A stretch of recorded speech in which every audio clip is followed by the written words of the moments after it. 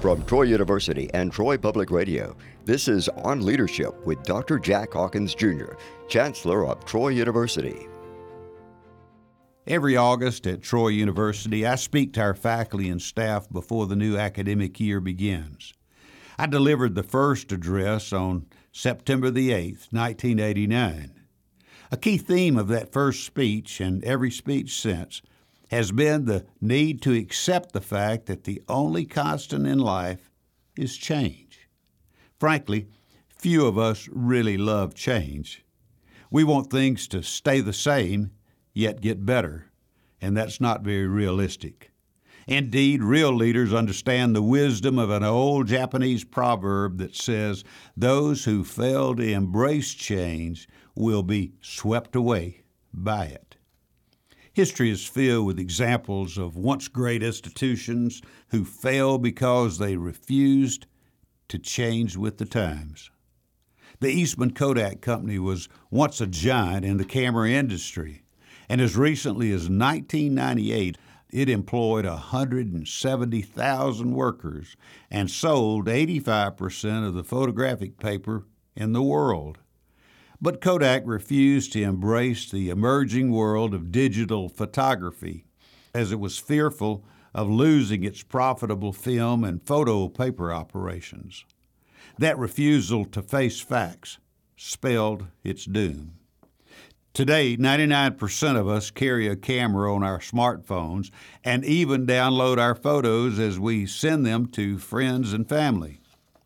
Interestingly, video rental businesses such as Blockbuster and Alabama-based Movie Gallery followed Kodak as they ignored the convenience of streaming video in the home.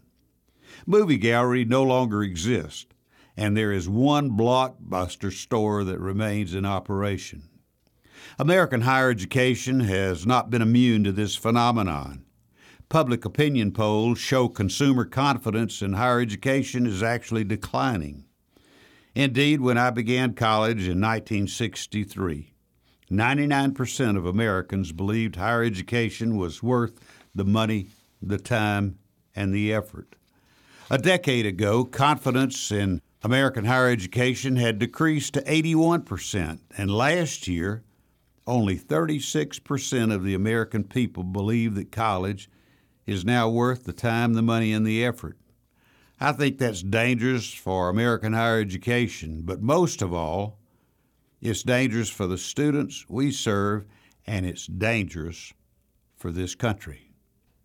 Many students and parents no longer see degrees leading to gainful employment and upward social mobility, two things a university diploma practically guaranteed a generation ago.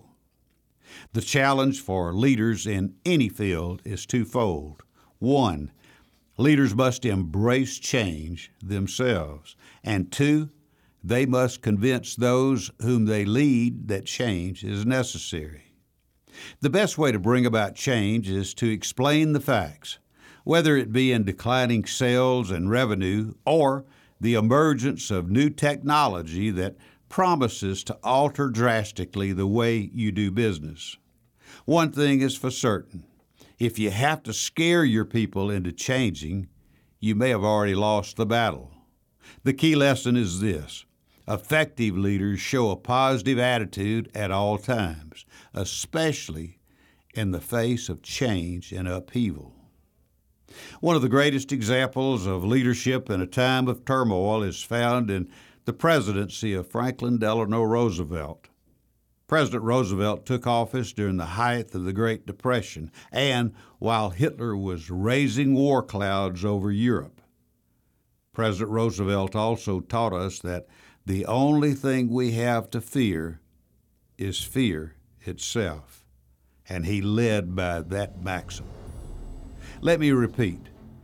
Great leaders bring about change by helping their people conquer their fear.